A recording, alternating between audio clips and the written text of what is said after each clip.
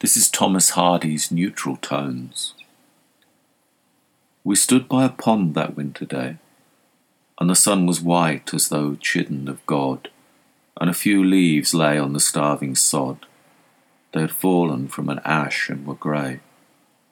Your eyes on me were as eyes that rove over tedious riddles of years ago, and some words played between us to and fro, on which lost the more by our love.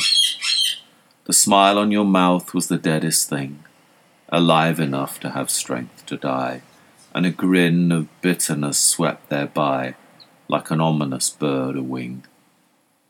Since then, keen lessons that love deceives and rings with wrong have shaped to me your face and the God-cursed sun and a tree, and a pond edged with greyish leaves.